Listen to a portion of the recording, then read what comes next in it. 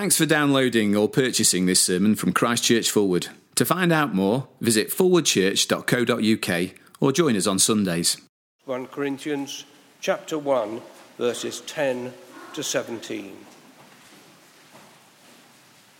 I appeal to you, brothers, in the name of our Lord Jesus Christ, that all of you agree with one another, so that there are no divisions among you, and that you may be perfectly united in mind and thought. My brothers, some from Chloe's household have informed me that there are quarrels amongst you. What I mean is this: one of you says, I follow Paul, another, I follow Apollos, another, I follow Cephas, and another, I follow Christ. Is Christ divided? Was Paul crucified for you? Were you baptized into the name of Paul? I am thankful that I did not baptize any of you except Crispus and Gaius. So no one can say that you were baptized into my name.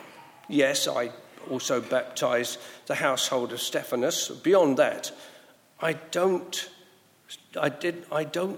remember if I baptized anyone else. For Christ did not send me to baptize, but to preach the gospel, not with words of human wisdom, lest the cross of Christ be emptied of its power. The Apostle Paul did not speak very often about the cross of Christ. Let me say that again, just in case you thought you misheard. It's true. There's not very much in Paul's letters about the cross. I feel I should quickly explain before too many are spluttering in indignation. Paul speaks frequently and passionately, of course, about the death of Christ, the blood of Jesus, the sacrifice of Jesus.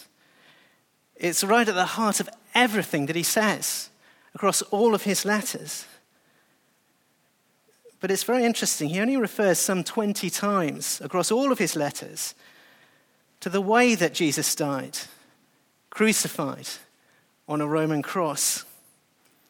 And of those 20 times, five of them are in the passages that we're looking at this afternoon from his first letter to the Corinthians.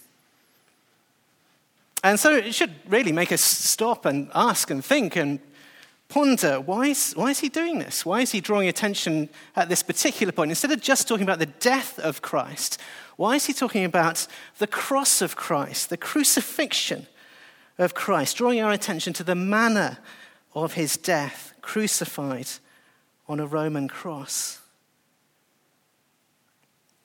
And I want to persuade you this afternoon that the answer lies in Paul's huge desire in this letter to get the Christians in Corinth to let go of their worldly attachment to respectability and social approval. And as we reflect on these two things too, it should help us to let go of such attachments. See, it goes like this. Paul knows that you cannot be a person of the cross and have the world around you approve of you. Everyone knew at the time what crucifixion was. Crucifixion was a deliberately brutal and inefficient way of killing someone. It was humiliating and shameful. It was a protracted, gruesome public spectacle. To put it bluntly, it was like a freak show of the most gruesome and ugly kind. And it was used by the Romans as a tool of political and social control because, frankly, nobody in their right mind would want to be associated with someone who'd been crucified. Nobody, that is, says Paul, looking very sharply at the Corinthians and quite sharply at us too. Nobody apart from you, because you follow Christ. And Christ was crucified. Crucified because of you and crucified for you. So why am I hearing, says Paul, that you're doing these things? You're grouping around different Christian leaders and personalities rather than being united and focused in following Christ and him crucified. And instead of saying the thing you should be saying, which is together, you should be saying, I belong to Christ who was crucified for me, you're saying these other things. You're saying, I follow Paul. I follow Apollos. I follow Cephas. I know what you're doing, he says, and I can see right through it. You're doing what other people in the culture around you do. You know, you choose a prominent person, a wise person, a teacher or a philosopher, and you gather around them. You join their group. You establish your identity and your social position as part of that group. And you're doing it now as Christians because that's the way the world around you works as well. Because others are doing this kind of thing too. And it makes you feel comfortable again. It makes you feel normal.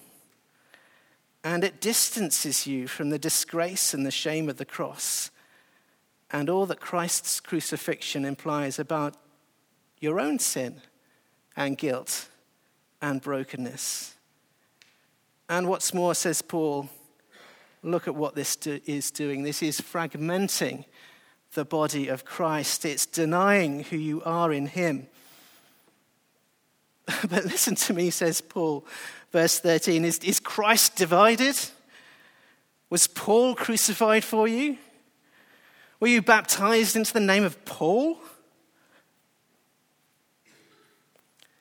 So here's our first challenge this afternoon. What are the ways in which we distance ourselves from the socially unacceptable parts of the Christian faith? It might be in ways that the Corinthians were doing. It might not. I knew someone at college. He was so attached to the theologian Karl Barth. I think Paul would say to him rather bluntly, was Karl Barth crucified for you? And for myself, I don't know about you, but I do find it relatively easy to talk about certain things, but not others. I find it relatively easy to talk to people about, abstract theology, philosophy perhaps, church history, Christian personalities, perhaps particular Christian groupings or church politics. These things are quite easy to talk about. Much harder to talk about the things people find strange or offensive. Much harder to talk about the person of Jesus and actually use his name, say the name Jesus, how hard that is sometimes. Much harder to talk about the realities of the Christian faith, the center of it, the sin, the guilt, the shame, my sin, guilt, and shame, or the reality of God's hatred at sin and his right and settled and just punishment of sinners. So hard to talk about these things, and yes, hard to talk about the disgrace and scandal of the cross. So this afternoon, let's reconsider the cross of Christ. And not just in some abstract fashion, some kind of distant fashion, but in all its brutal reality. And let's see afresh Jesus Christ and him crucified, and say together from the heart, this is what it's all about. And I'm with him. I'm with him. 1 Corinthians chapter 1, verses 18 to 31. For the message of the cross is foolishness to those who are perishing, but to us who are being saved, it is the power of God. For it is written, I will destroy the wisdom of the wise, the intelligence of the intelligent I will frustrate. Where is the wise man? Where is the scholar? Where is the philosopher of this age? Has not God made foolish the wisdom of the world? For since in the wisdom of God, the world, through its wisdom, did not know him, God was pleased through the foolishness of what was preached to save those who believe. Jews demand miraculous signs, and Greeks look for wisdom. But we preach Christ crucified, a stumbling block to Jews and foolishness to Gentiles. But to those whom God has called, both Jews and Greeks, Christ, the power of God and the wisdom of God. For the foolishness of God is wiser than man's wisdom, and the weakness of God is stronger than man's strength. Brothers, think of what you were when you were called. Not many of you were wise by human standards, not many were influential, not many were of noble birth. But God chose the foolish things of the world to shame the wise. God chose the weak things of the world to shame the strong. He chose the lowly things of this world and the despised things and the things that are not, to nullify the things that are, so that no one may boast before him. It is because of him that you are in Christ Jesus, who has become for us wisdom from God, that is, our righteousness, holiness, and redemption. Therefore, as it is written, let him who boasts boast in the Lord. So here is the problem. The Christians in Corinth would rather have associated themselves more closely with a particular Christian leader than the foolishness of the cross. They wanted that association, the comfortable association, not the hard one. They didn't want the shame and humiliation of being seen to follow a crucified Christ. And it was more comfortable to go the other way, to just group around different Christian leaders. It felt more normal. But Paul is reminding them in this part of his letter, the Christian life is not a new playground for playing old games. The Christian life is not a new playground for playing old games.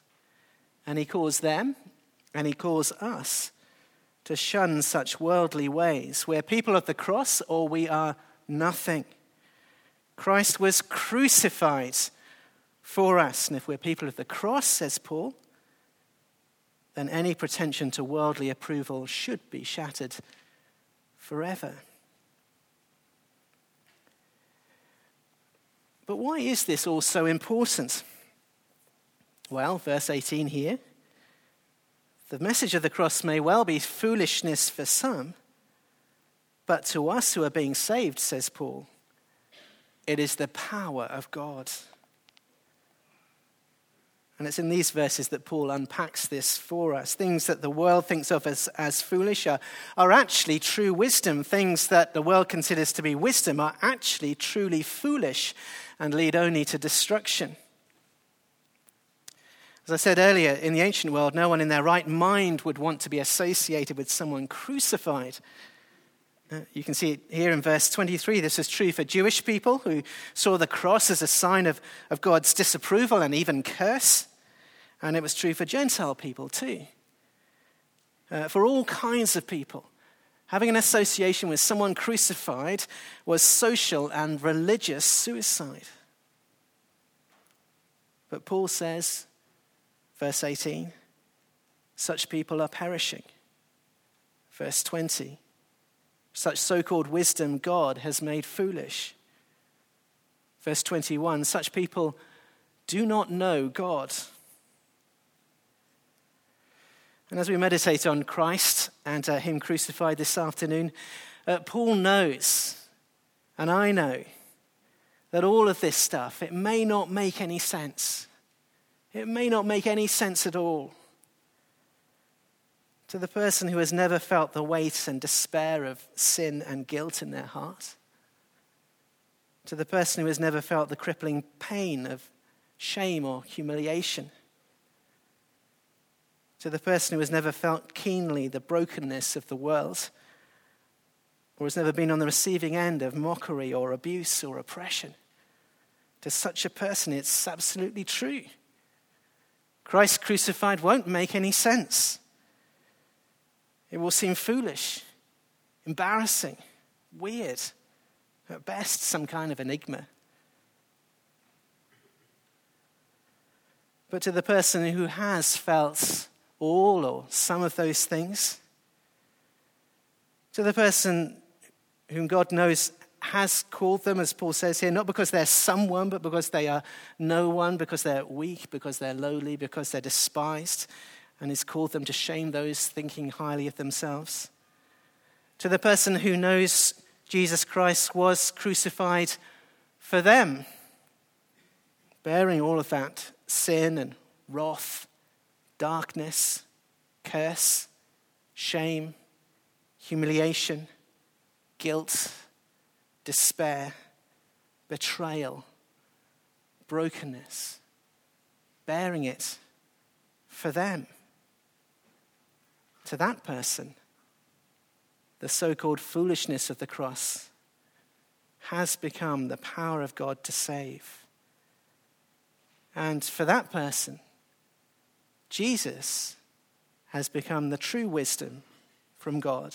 That is, our righteousness, holiness, and redemption. Therefore, as it is written, let him who boasts boast in the Lord. 1 Corinthians chapter 2, verses 1 to 5. When I came to you, brothers, I did not come with eloquence or superior wisdom as I proclaimed to you the testimony about God. For I resolved to know nothing while I was with you except Jesus Christ and him crucified. I came to you in weakness and fear and with much trembling. My message and my preaching were not with wise and persuasive words, but with a demonstration of the Spirit's power, so that your faith might not rest on men's wisdom, but on God's power. It's very true. We don't like being thought of others as weird or useless or strange. Neither did the Corinthians. Who would? The Corinthian Christians we're discovering here didn't want to be seen as foolish in the eyes of the world. And in the ancient world, it was the worst kind of foolishness to be associated with someone crucified and all the shame and degradation and humiliation that implied. And so even if just a little bit, the Corinthians are shying away from the cross of Christ, or at least taking their focus away from Christ and him crucified, even if just a little. They're focusing instead on something the world around them is very familiar with, linking themselves to particular personalities, making groups, finding their identity in those groups, all of which no doubt left them feeling a little more normal and comfortable. Now, as we were saying earlier, we do very similar kinds of things, of course. We group around people and ideas, all as a way. And the danger, of course, just for us as well, is that the focus is removed from the centrality of Christ and him crucified. In fact, there are multiple ways in which we can try to distance ourselves from the embarrassing strangeness and scandal of the cross. For example, I wonder what our hopes and fears are for an event like this one this afternoon. Suppose I were to invite someone along to an event like this one, perhaps this afternoon, or one of the other events that are happening in this church family over the weekend. What would my hopes and fears be? What am I hoping for? Well, I might secretly be hoping that they'll be perhaps struck by the numbers here this afternoon. Not many church buildings are this full these days, after all. Or I might secretly be hoping they'll be impressed by the quality of the music and the singing, which would be a very easy thing to do. Or I might be secretly hoping, against the odds as it happens, they'll be impressed by what Paul calls here in chapter 2, verse 1, the eloquence of the speaker. Or verse 4, his wise and persuasive words. Not much chance of that, fortunately. So those might be my hopes for an event like this afternoon. What might I be fearful of? Well, I'll be fearful of anything too weird or embarrassing. I won't want that. But again, Paul would warn us. The Christian life is not a new playground for playing old games.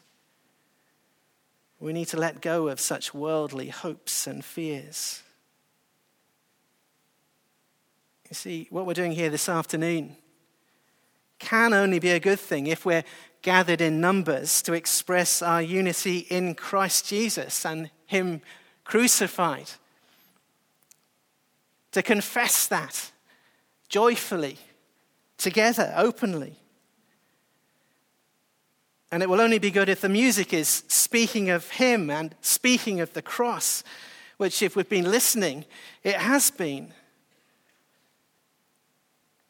And it will only be good if the readings and the talks have been done in weakness, which, believe me, they have been. And it will only really be good if the message of the cross has not only been spoken, but heard by you, by all of us. The message of the cross that speaks of apparently foolish things like the glory of a king betrayed, shamed, mocked, cursed, despised, humiliated, and broken on a Roman cross for the sake of his people.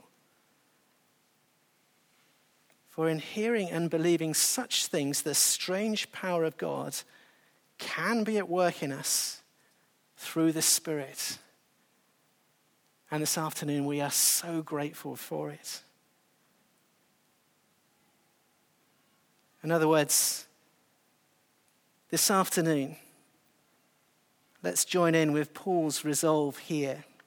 It's there in verse 2 of chapter 2. Famous words, but wonderful words that all of us, I think, should aspire to have as our resolve. Not just now, in the moment, but now and now onwards and forever. To know nothing except Jesus Christ and him crucified. To know nothing except Jesus Christ and him crucified.